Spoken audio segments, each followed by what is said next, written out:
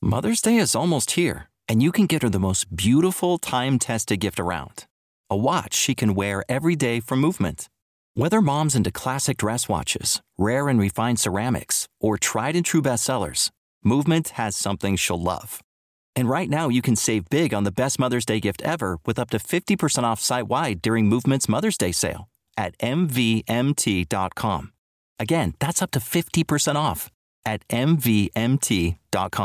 When you don't go to Geico.com, car insurance can be confusing. Like Swedish techno confusing. Bark, bark, meow, meow. Dance with me, purple cow. Bark, bark, meow, meow. Ooh, you lovely cow. Geico makes it easy. With 24/7 access, all you have to do is go to Geico.com and you could save money on car insurance. It just makes sense. Unlike, Dance with me, purple cow. I like your moves. If you feel there's more to life than iPhones and iPads and mindless consumerism, if you're open to receiving information in all forms in any number of ways, if organized religion, organized political movements, and any kind of collectivism doesn't just quite cut it for you, if you engage in critical thinking, if you think for yourself, if you have peace and love in your heart and Jack Daniels in your bloodstream, if you believe that seriousness is a disease, if you're curious, then come, let us go on a journey together as we explore the outer limits of inner truth.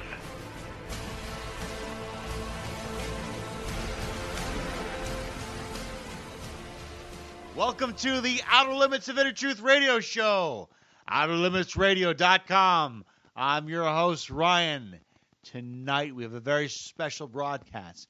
Have you ever done anything really stupid or something that you regretted or something that you wish you had done better in your life and thought the past is the past, there's no way to change it? Wrong.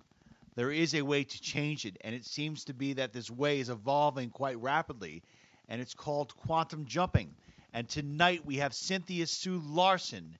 She's a best-selling author and a quantum optimist.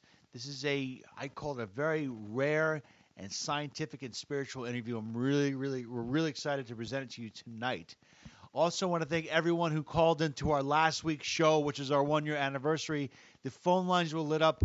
That was the highest amount of calls we've ever had. If you take the U.S. national debt and you times it by 4, that's roughly how many people were calling into last week's show. So thank you guys very much for making it a very great year.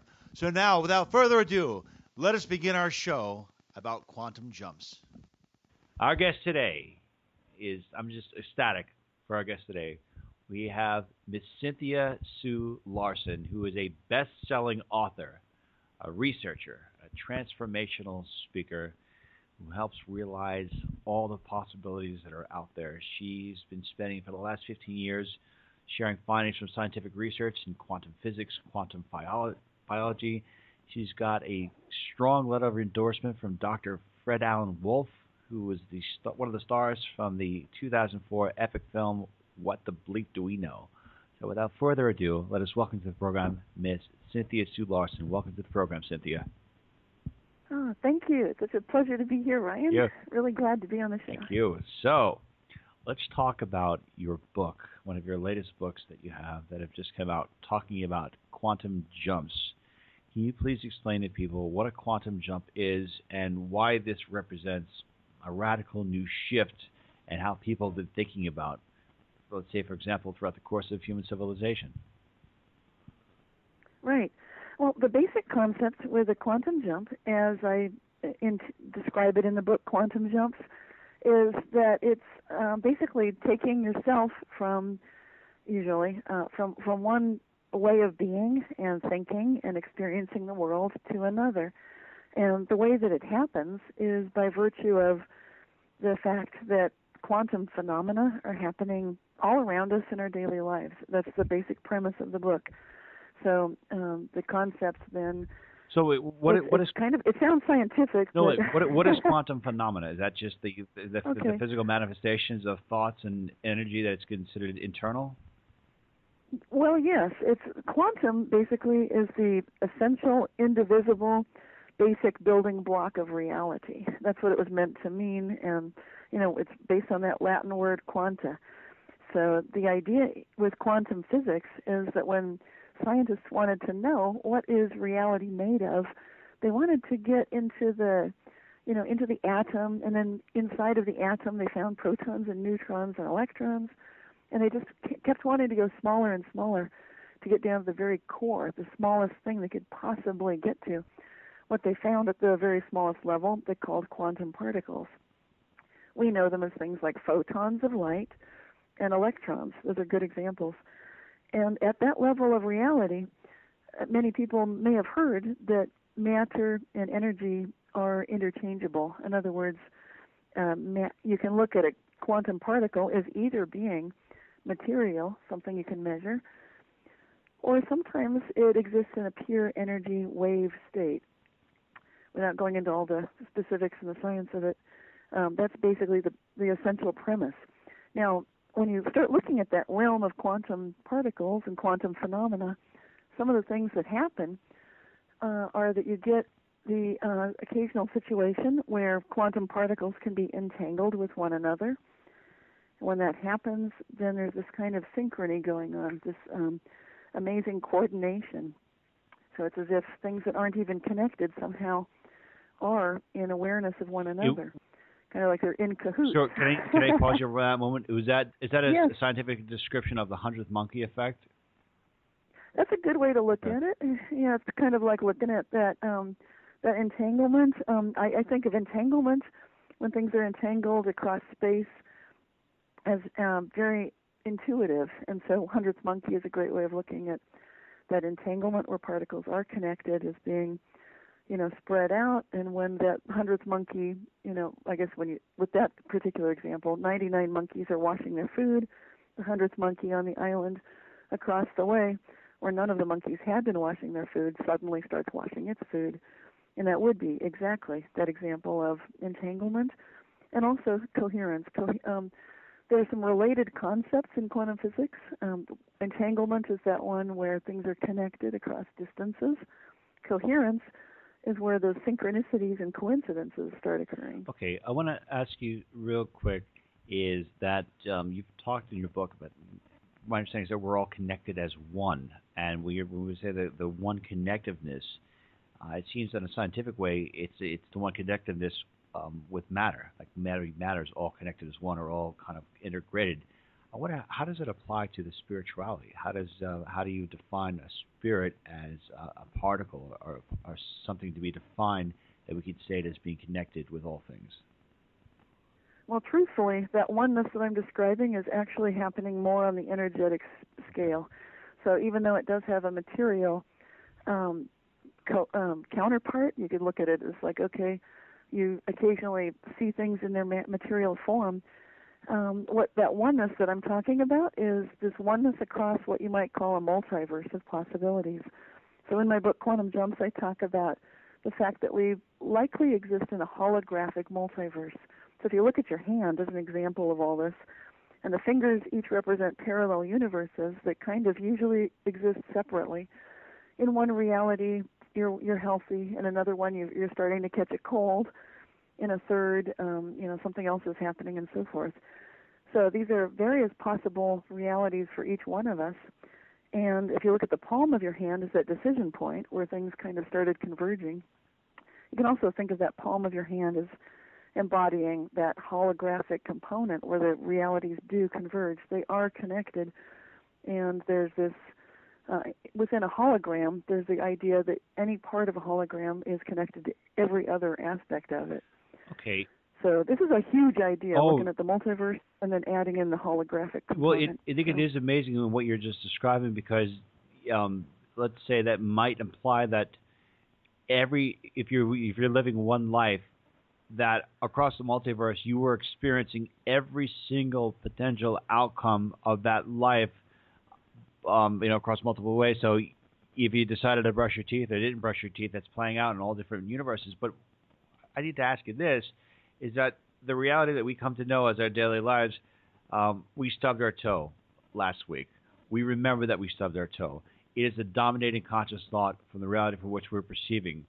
How are we able to access other realities where that didn't happen, where we actually, didn't stub our toe and everything was fine?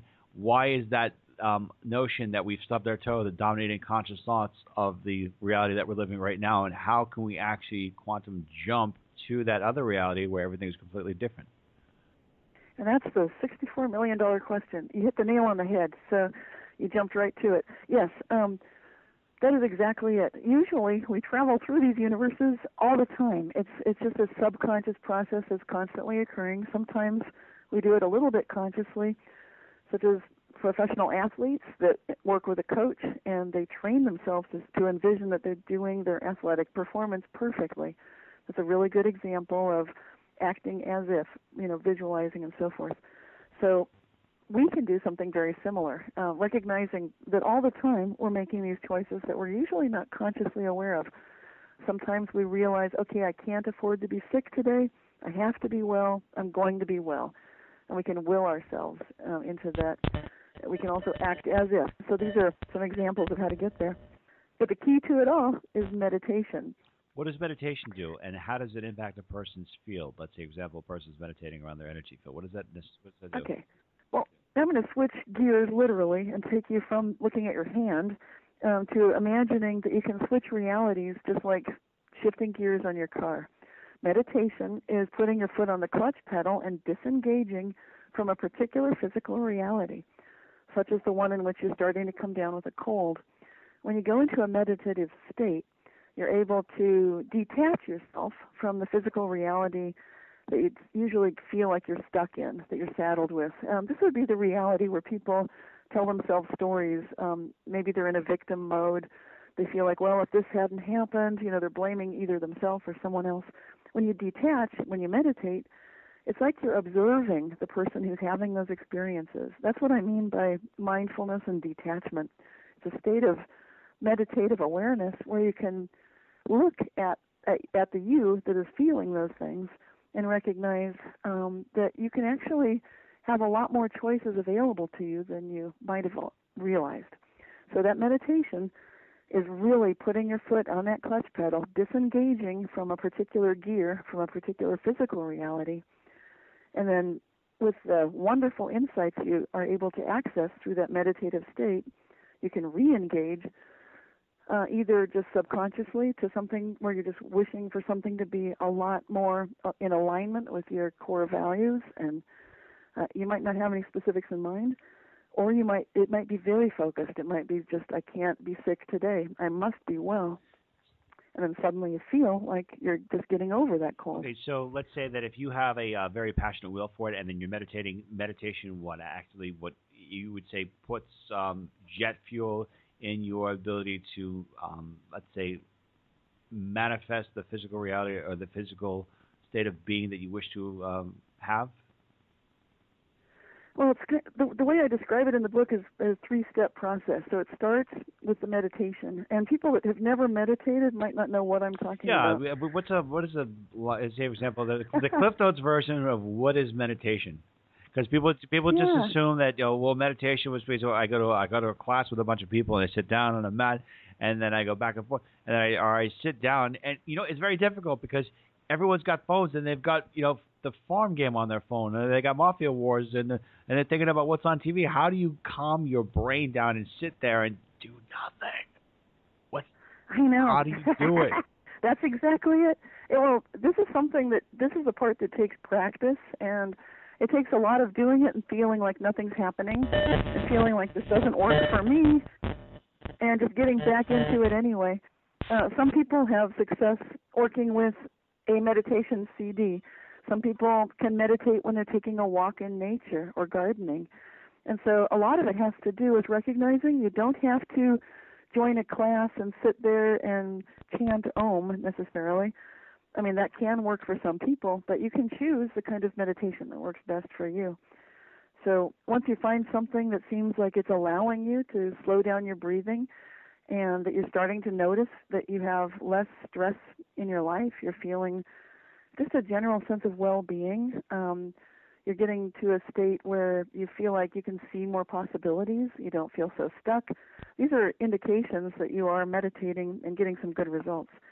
So once you learn how to do that and can attain that relaxed, detached, peaceful, meditative, mindful state of mind, Then step 2 would be to feel energized about your visualized positive outcome.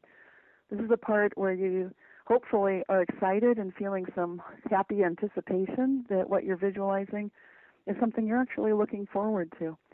The step 2 is really important because people that are thinking that they want something and actually it isn't something they really care about at all, like they might think, I need this job, but actually they've got mixed feelings about it. So their guts are not in it, their heart's not in it. That typically isn't going to succeed very well. So it really does matter that you know yourself. And once again, the meditation helps. The more you meditate, the more likely it is that you'll know yourself and you won't be aiming for somebody else's goals in life, but rather you'll be knowing what it is that works best for you. Okay, and do you find that if your goal in life is to, let's see, be successful for you or to manifest something in your life, and then you have another goal which is to infringe upon someone or get someone out there, do you have where do you have the closer alignment to the universe and the manifestation? And also, if you have more will and you're able to dominate someone, can you have an easier time of dominating someone else rather than manifesting something in your own life? Well, personally, I would recommend having a better alignment with oneness in all that is, which is a much more of a collaborative, cooperative mindset rather than competitive. Not that there's necessarily something wrong with competition, but the example, as I understand out of what you're saying, is that some people would start getting some tension inside themselves, just feeling like, okay, maybe I'm clawing my way to the top, I'm stepping on people's faces to get there. On some deep subconscious level, that doesn't tend to feel very good. And so it's going to create some inner, tension and conflict within the person, most likely. And therefore, I wouldn't recommend that approach. Okay, now let's talking about the experiences in the multiverse, and then we touched briefly upon it. You said the $64 million question is: do we have the ability to change or do things, or basically change things that have happened in the past, or maybe change things that are going on in the future? What do you feel would take for that to occur, and how? And I want to know if you can answer that, and also just talk about why this. What is some of the things that we can expect by entering into this quantum age? How is humanity going to forever change or be forever changed by this era of history that we're entering into? Yes, it's a big change. The significance is not fully realized by most people just yet. Just like during the Stone Age, the people that were using stone tools and implements, they were the first ones to notice something big was going on. In the Bronze Age, the people using bronze had the upper hand. Most recently, we had the Information Age. We thought our computers are really hot stuff. We used to think, I'm saying used to because some of us are aware that we've hit the upper limit on what computers are able to do. Computers as we know them have pretty much topped out. They can't be made much smaller. They can't be made much faster, with the exception that we can bring in quantum computing. This quantum concept takes things to the microscopic level, the microscopic realm, where we conceivably are going to have processing power advantages way beyond anything we've ever yet seen, based on the fact that with quantum computing, it's not working with bits and bytes and zeros and ones, but instead working with probabilities. Some of these things I've been talking about with entanglement and coherence make quantum computers capable of solving problems that we've considered insolvable or very difficult to solve. What were some of those problems that you can think of? That would be like the traveling salesman problem, for example, weather forecasting, lots of multi-body problems where the variables are so numerous that we can't possibly work out all the solutions easily. Just solving a rush hour traffic problem can be quite a nightmare. One of the examples I use in the book, Quantum Jumps, describes that nature has already solved the rush hour traffic problem, and it is definitely doing it with quantum processing. How does nature solve the rush hour traffic problem? Did they figure out a way to get all those jerks that drive very slow and get them off the road? Well, I'm calling it the rush hour traffic problem. Actually, it's a little bit of a trick. I'm actually talking about photosynthesis and what plants are doing. And plants are actually solving the equivalent of the rush hour traffic problem by solving the fastest way to bring a photon of light from their leaf inside through a transport mechanism into a form of energy that the plant is able to process. So what that plant is doing is working at upwards of 90% efficiency and definitely doing what's known as a quantum random walk, which was noticed by some MIT computer scientists. So they were able to definitely verify for sure plants are using quantum processing. And what they're doing is pretty much the equivalent of solving a rush hour traffic problem through New York City. Just finding that fastest way through the city. That's exactly what's going on inside of a plant every time it photosynthesizes. Okay, let's pause you for 1 second there. This seems like it could be something that would evolve our species astronomically. Absolutely. Now, how does the average person begin to engage this and begin to learn about this on not only just on an intellectual level, but on a soul, spiritual level? And how much does a person have to engage this type of intelligence that you're forthcoming, in order for them to truly feel its impacts and to truly, I guess, jumpstart or quantum jump their evolution? Right. Well, the core concepts have to do with these quantum properties. And one that I haven't mentioned yet, but it's implicit in the multiverse model, is something called superposition of states. That's where many possibilities exist simultaneously. And that's when you realize that each one of us is solving intuitive problems on this level every day. We get those gut feelings, and we have neurons inside of our guts. I believe that just like plants are working with quantum processing, and we're starting to notice birds are able to navigate, not so much through magnetoreception. We used to think it was their magnetoreceptors, but it's much more quantum processing. Birds are most likely using photons and doing some real quantum processing as well. It looks like every single thing in nature is using quantum processing, including ourselves. And what quantum processing teaches us is that we are all connected, that we are not independent, and that we are not stuck in one particular, realization of how things need to be in material form. This is the reason that the placebo effect, for example, has been doubling over the last 30 years. And in other words, people are able to benefit from sham surgery and sugar pills. And even if you tell people you're in the placebo group, but people often get better who are in the placebo group, people do improve.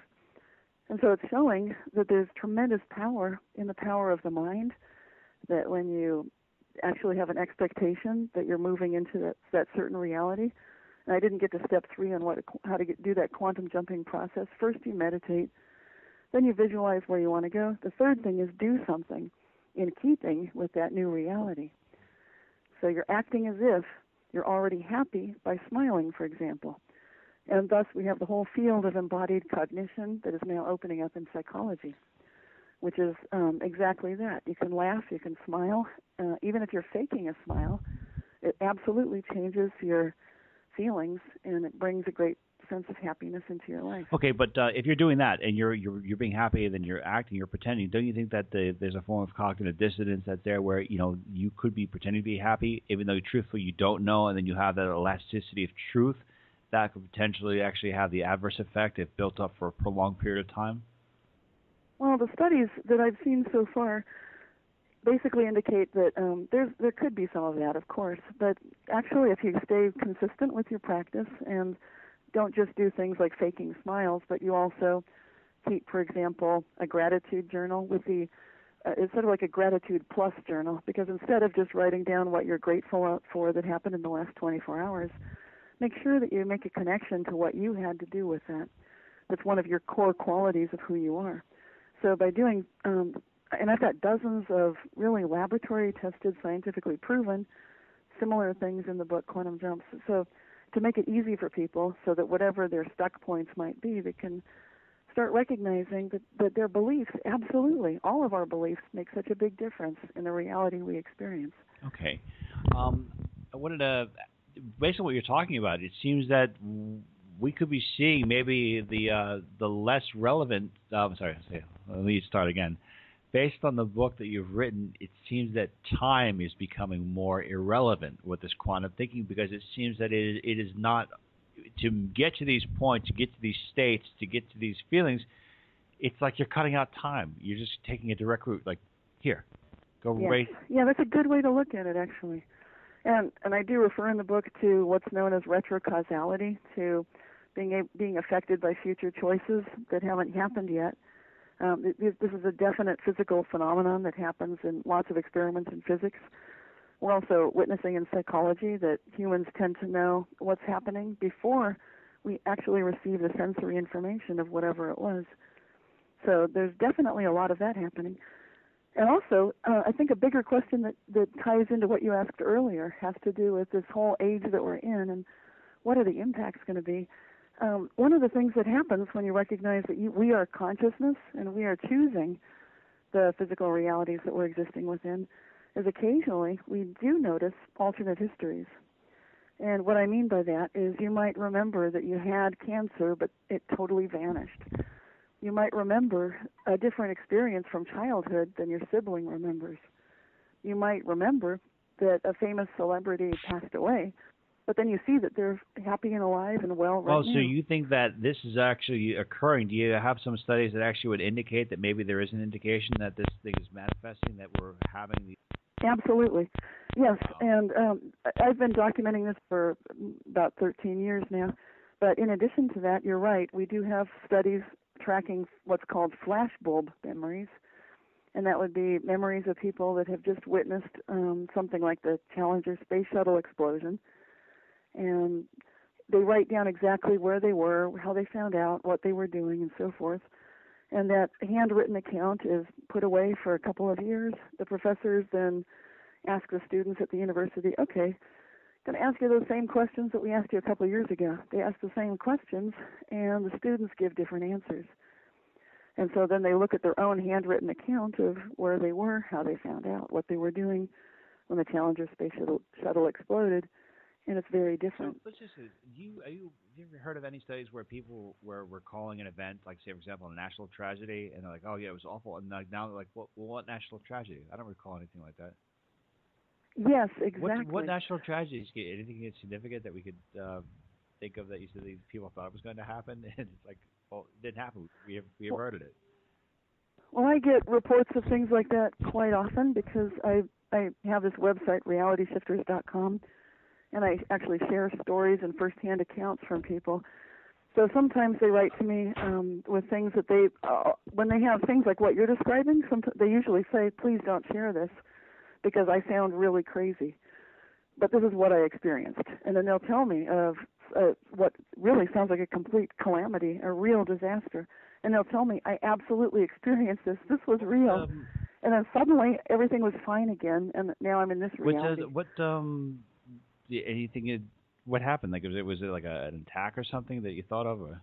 Yeah, these are survivors of military attacks. That's pretty much the usual thing. Have you ever come in contact with someone who said that the United States maybe or the world experienced some kind of economic catastrophe? Because we tend to focus a lot on that on the show, and it's interesting, but I almost feel like it's the world kind of teeters going back and forth. And I think that there's one example of where your book, I think, is a perfect example of something where the reality of the world changed.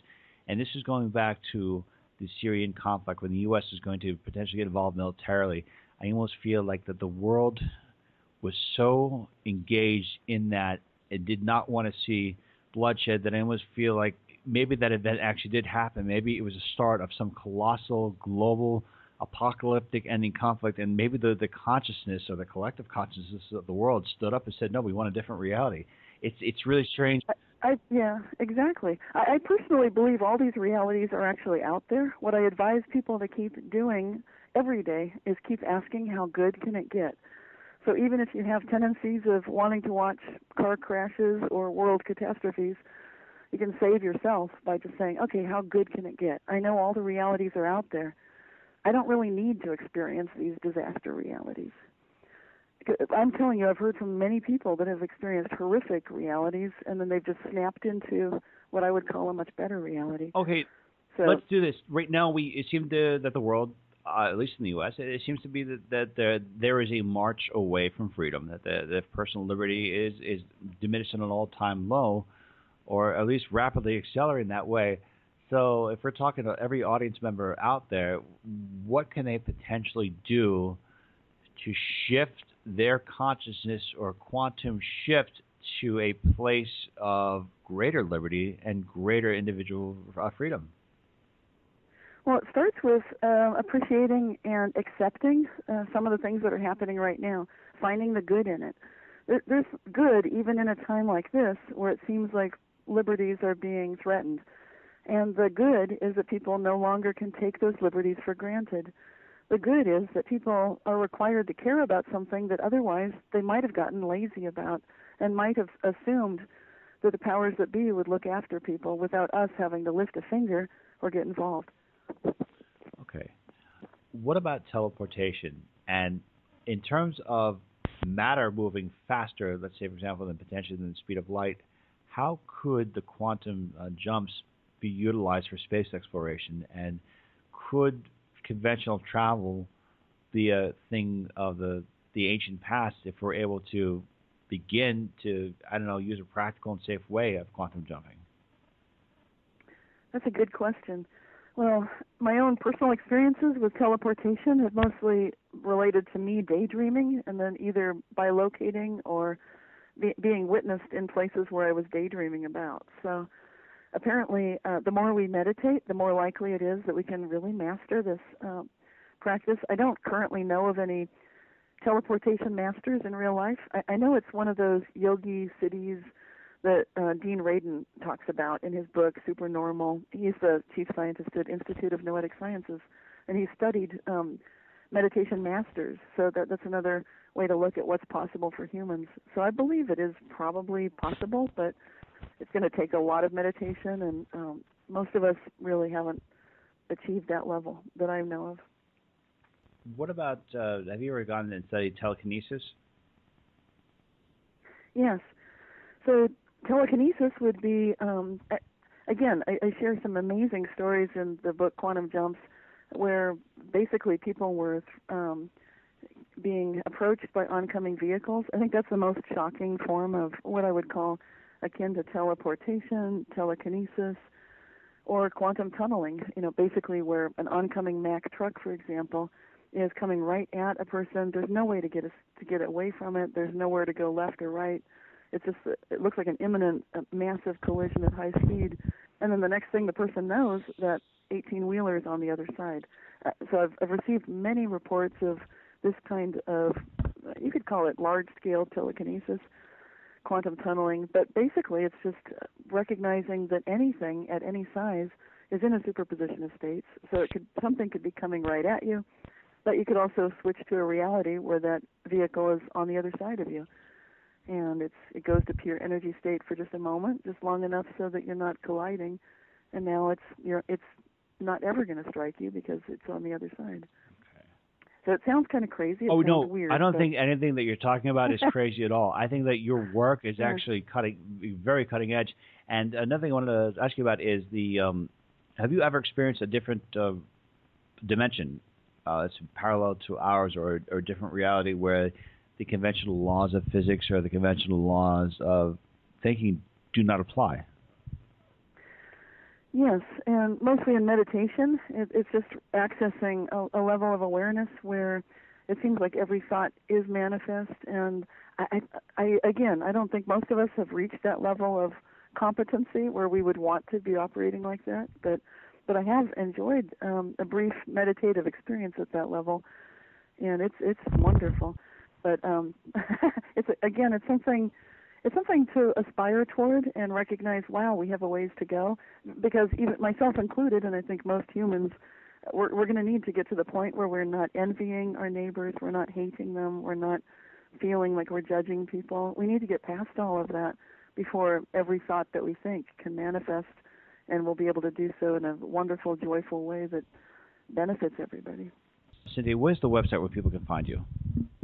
Well, my main website is realityshifters.com, And if you're interested just only in the book, then you can just go to quantumjumps.com and go straight to a picture of the book. And you'll also happen to be on my website as well. Yes, if you go to Amazon, you'll also find that the book's got a very high rating. Not to say that anyone else's opinion matters but your own, but you have a lot of people, respectable people across the board that are talking about how fascinating this book is. I have to say that when I had the experience of reading this book, it was very difficult to stop reading. And there's so much information out there. So if you are looking for, let's say, a scientific backing or more information about why you may be perceiving reality differently, or you're looking for the keys to open up additional doors, I can't highly recommend this book highly enough. So that being said, Cynthia, I want to thank you so much for being part of our program today, and we look forward to having you back soon. Oh, thank you. I'd love to come back. Yeah, there's a lot more to talk about. Okay, everyone, that concludes tonight's edition of the Outer Limits of Inner Truth radio show. I want to give a special thanks to Miss Cynthia Sue Larson for a great interview about her book, Quantum Jumps. Also want to give a special thanks to our virtues, who even though they were not on the show tonight, they are still a huge and commanding presence on the show. And that is Miss Carrie O'Connor. Psychic Carrie O'Connor. Go to our website at carrieoconnor.com. Miss Laura Lynn. Go to our website at angelreader.net. Miss Constance Stellis, our astrologer. Go to our website at constancestellis.com. And Miss Lisa Kaza, her website, lisakaza.com. Thank you so much for listening to the show. To learn more about it, please go to our website at outerlimitsradio.com. Till the next time we meet again, my friends, wishing upon you infinite peace, love, and beers. Have an unbelievable rest of the week.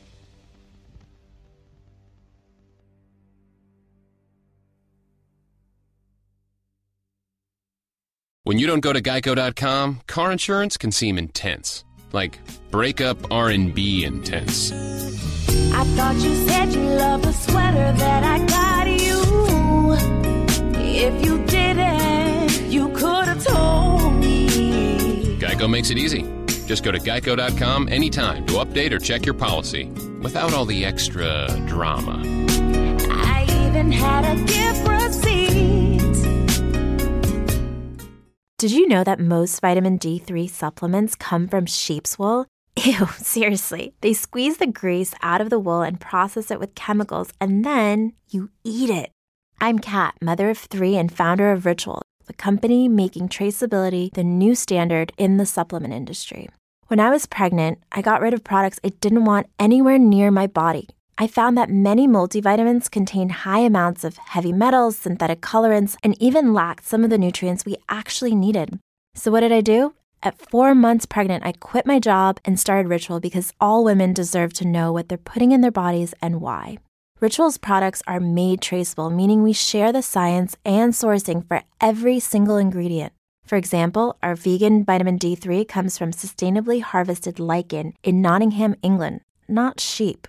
We trace like a mother because, let's be honest, no one cares quite like a mother. See for yourself with 25% off at ritual.com/podcast.